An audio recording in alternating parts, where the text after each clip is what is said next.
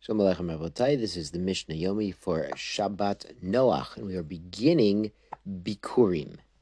Bikurim is the famous mitzvah of bringing the first fruits to the temple, and this Masechta will teach all about that mitzvah and the recitation of the vidui, the psukim, and we actually have some of these psukim during the Pesach Seder, Arami over the Avi. And the Inyan there is Hakar Satov for Hashem for bringing us to Eretz Yisrael and giving us the land. And now we're bringing the first fruits as a Hakar Satov because Hashem has given us the land. On a deeper level, it could be this is very appropriate. It comes right after Bereshit, and on Shabbat Noach we're starting this because in Bereshit, one of the mistakes of Cain and Hevel, what happened was Cain brought just regular produce, flax seeds.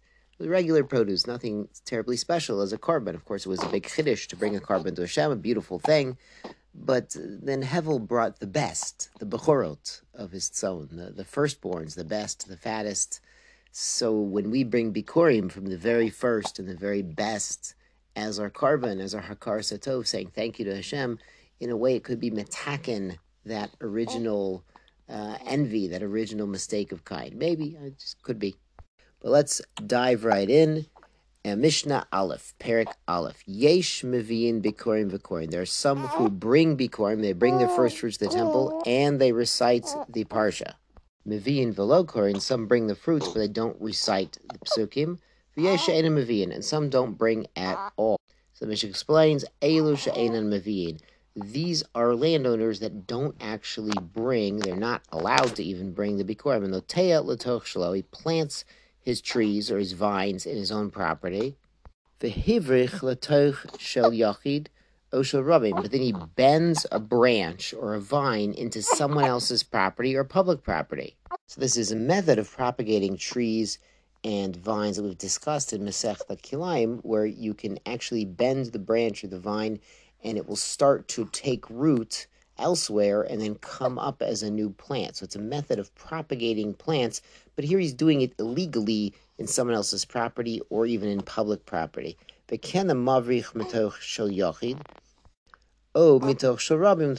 he's taking trees on someone else's property or grapevines, and then he's bending it down into the ground and then back up into his own property. He's basically stealing someone else's branch to create a new tree in his own property. The Mishnah brings a variation, and he bends the branch down in his own land, and then he bends it back up to form a new plant in his own land. But the problem was there was a highway that he went under, or a road, or someone else's path. He can't bring. Rabbi Meir Omer Kazay, maybe. Rabbi Meir says, no, in this case, he's not taking someone else's plant or using someone else's land to grow his plant. The planting is all in his own land. He's just bending the branch or the vine underneath someone else's land, and as long as it doesn't cause any damage, then Rabbi Yehuda does allow it.